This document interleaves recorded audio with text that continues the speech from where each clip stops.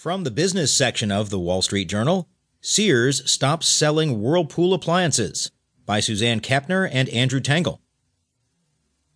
Sears Holdings Corp. will no longer sell Whirlpool Corp. appliances after a pricing dispute and changing market dynamics fractured a partnership that stretched back more than a century.